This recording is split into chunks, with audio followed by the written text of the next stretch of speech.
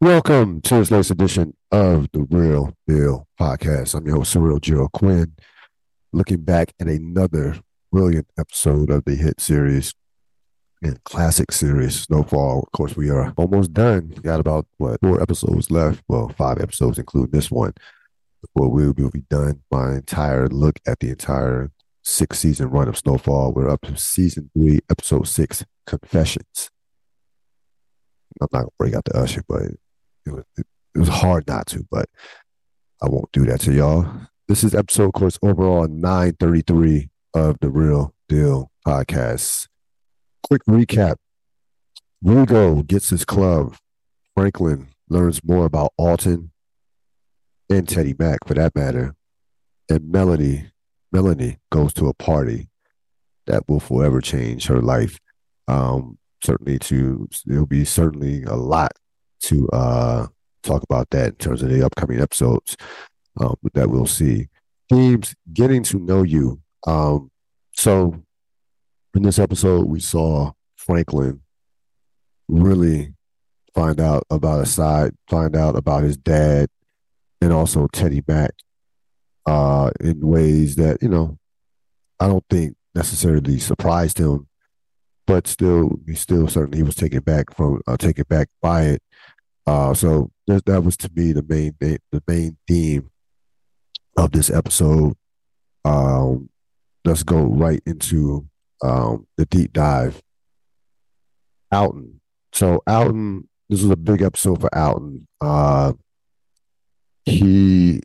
Everybody loves a comeback story. Alton, uh, outside of the main characters, Alton was always one of my favorite characters on the show.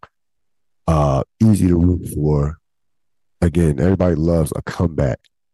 We saw how Alton started in this series in season 1. I think he appeared. His first appearance was at the end of the episode. I think at the end of the pilot, when Franklin broke down and started crying and cried in the car with Louie and told him, take me home. So Alton was homeless at one point. He was locked up. He has cleaned himself up and gotten back into, of course, the good graces with Sissy, who we know how much she loves him. And frankly, Alton has become a very viable asset to Franklin as far as giving him advice on just life and especially how society is right now. Alton and Franklin are basically cut from the same cloth. They don't believe in the system. They believe in doing things a certain way. Um, they don't know it. They don't believe in it. They don't trust it. And it's one of the reasons why Alton has accepted who Franklin is as a drug kingpin. Now, you don't want your son to be a drug kingpin, but Alton sees the government as an alternative, and he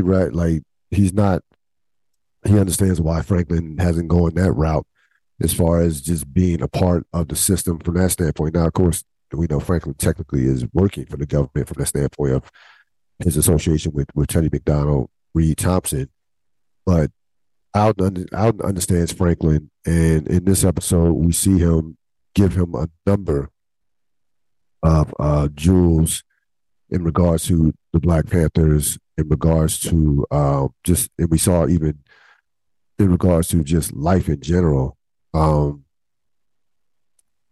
There's a scene with him and Franklin, you know, there's a scene at the end of the episode, and we might as well, I'll step on it now as far as best scenes, where Franklin learns, one of his cousins was shot.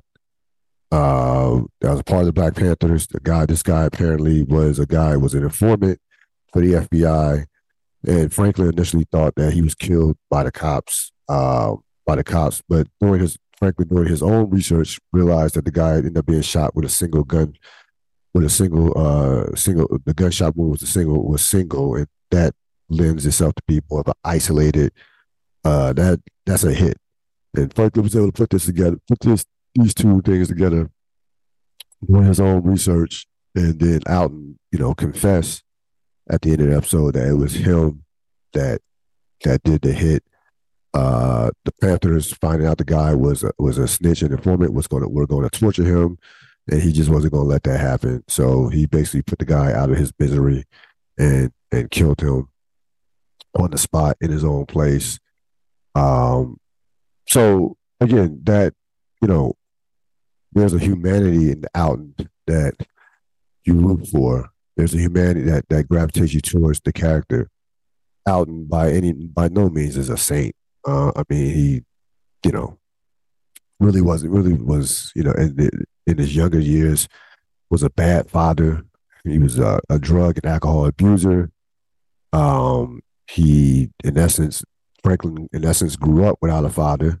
The closest thing he had to a father probably would be probably Jerome, and then he basically had to be raised by a single mom, working all these jobs in Sissy, in regards to his mother Sissy. So look, Alton has his faults, but up until this point, he really has made a remarkable comeback as far as cleaning himself up, and as far as really trying to be there for Franklin in a way that is not so much I can make up for all these years that I missed, but let me help you get, let me help you.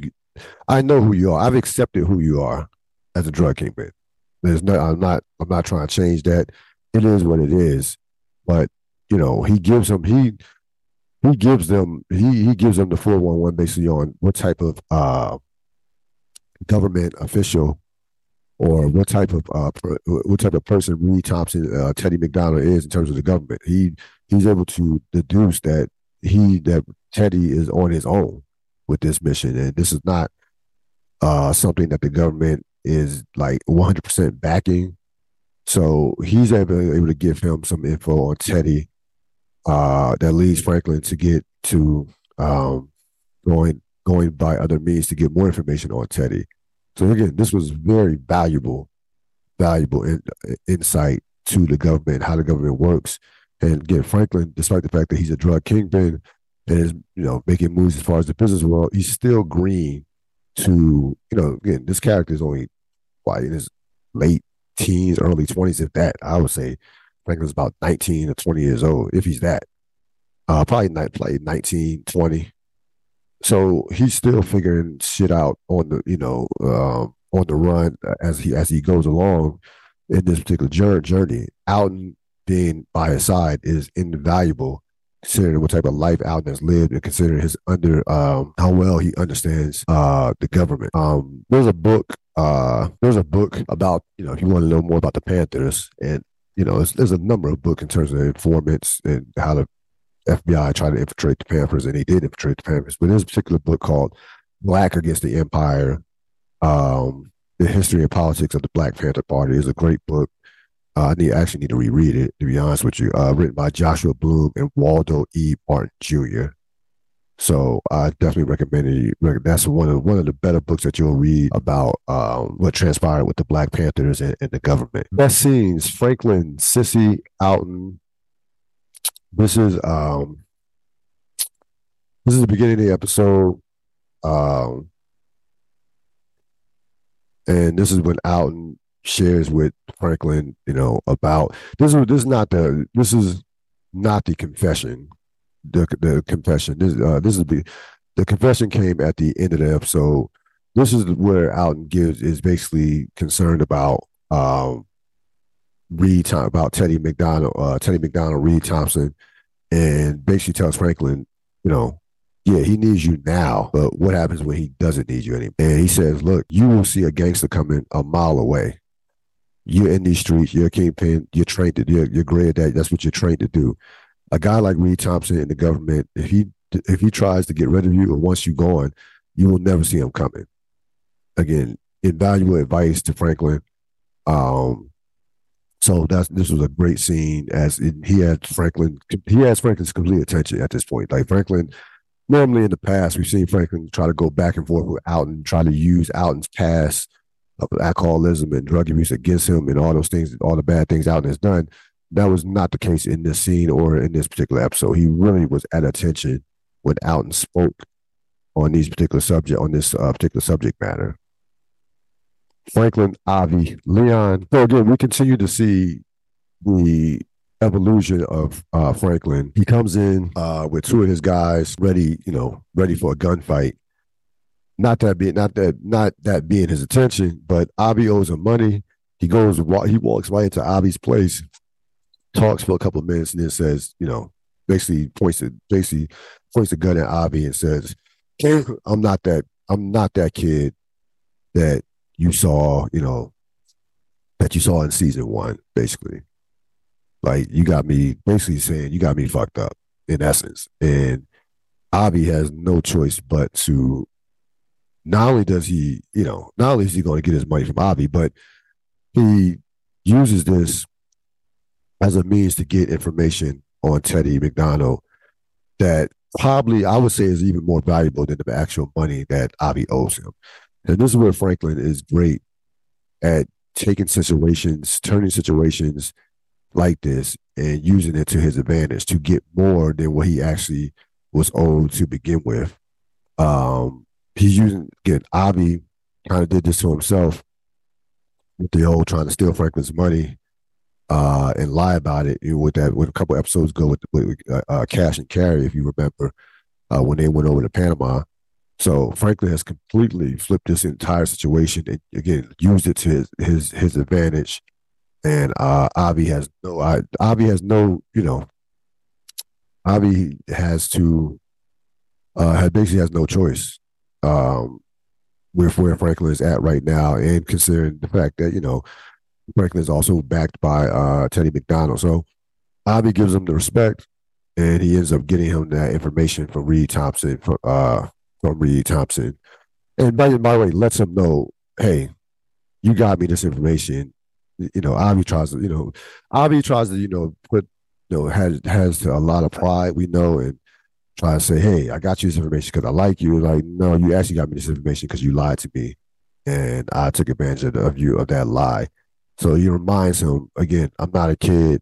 This is not like this. You're not dealing with the same guy you once dealt with in the past. Those days are done, and he makes that clear to Avi during this scene and during this episode, for that matter. Julia and Tony. So Tony knows that his agent Soledad, who worked under him, is probably dead.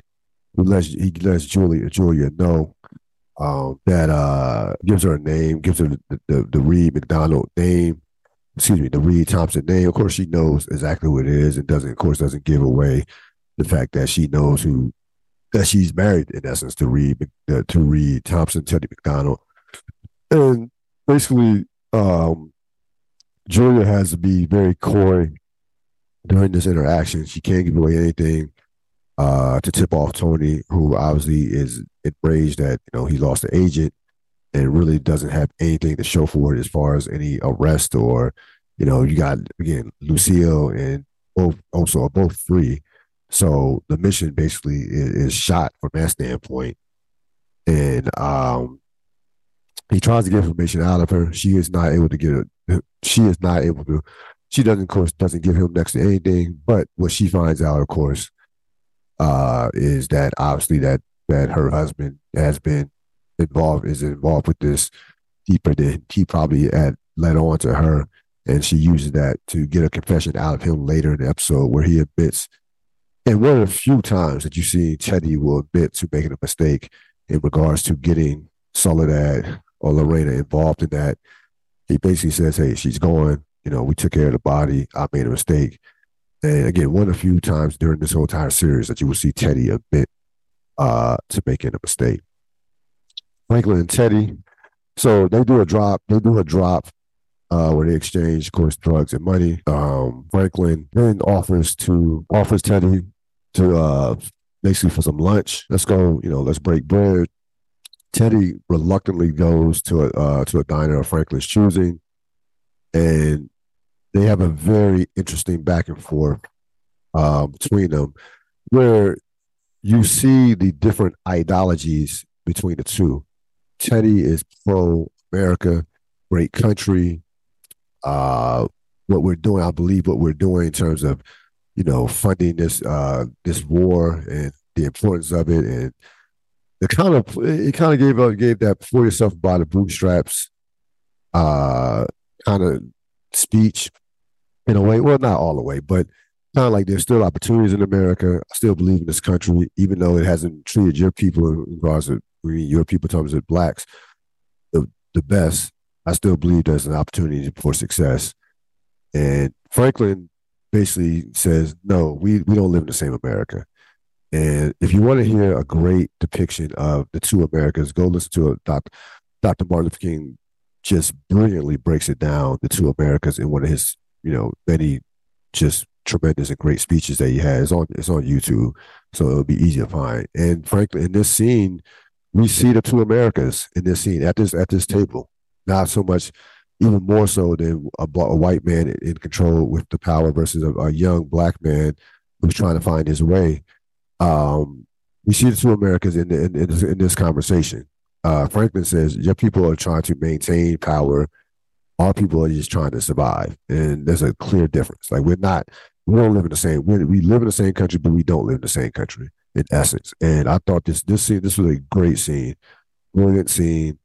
I mean, both again, tremendous, well acted by both guys, Carter Hudson and of course, Damson Idris. And it's just a great scene. When these two are in the scenes together, they do magic. The chemistry between these two actors, these two characters. So I love this scene, and again, Franklin was getting to know who Teddy was even more so during the course of this episode, during the course of this scene in particular. Eva and Melody. I initially did not have this as a scene, but when I watched the episode again, I thought that just had to be, I had to put this in. So Melody, of course, is going back and forth uh, with Andre. She finally concedes and basically says, "I'll go to school. Uh, at I'll go to school if you allow me to do this, that, that." Andre says, "Okay, good. Your last night of partying, whatever. You say goodbye, and then we'll go on the road trip and what have you." The reason why she conceded was a conversation she has with Eva. You remember, Eva is her best friend. They went to the party together. Um, they do everything together. Party together, hang out. Of course, Eva, likes Leon. She was talking about Leon as she walked in the door. So she goes over to Melody's house. Andre is at work. They cook up some fries and drink some Kool-Aid, and Melody tells her, "I'm not going to school." And Eva's like, what do you mean? Like, you have a great opportunity to get out this hood, to get out this life, and and just start basically in essence a new life. I wish I could be in your position. And it's kind of reminiscent a little bit. I remember on the wire when Randy complained about saying I was, miss. I forgot the name of his stepmom, his not stepmom, his foster mom. I think Miss Emma or something like that had me on a leash, and Michael basically said, "At least you got a leash." Comparing his home life with Randy's home life, which Randy, of course, had a much more stable life than Michael ever had from that standpoint. And Eva basically saying the same thing to Melody. I'm stuck here. I'm not going to college. I'm probably end up getting a job and going and being around here. You are not. You have opportunity to make something of yourself. It's very, very poignant scene of the definition of what a good friend is, telling you not so much what you want to hear versus what you need to hear. And she could have went and said, "Hey, good, just staying. We're gonna party the summer away. We're gonna chase these men and go live our lives." But no, she knew the best possible situation for Melody. For Melody was for her to go away to college. MVP Alton. This was an Alton episode from start to finish. Kevin Carroll is just phenomenal as the character. Again, just the humanity, the compassion that he brings to this character. Again, you want to see this dude win. In essence, you want to see him end up doing right by himself, doing right by Franklin. You want to see him get his life together Again, the actor is just brilliant in bringing out that compassion for the character, and this evolution from season 1 to season 3 of his character has been, going from the street and being homeless to being back in the house with Sissy, and really providing, really, being a father for the first time in his life. It was one of the bright points, really one of the bright storylines of season 3. So I thought this was a out, without question, an out episode, and he gets my MVP. That's gonna wrap it up for this latest edition of the Real Deal podcast.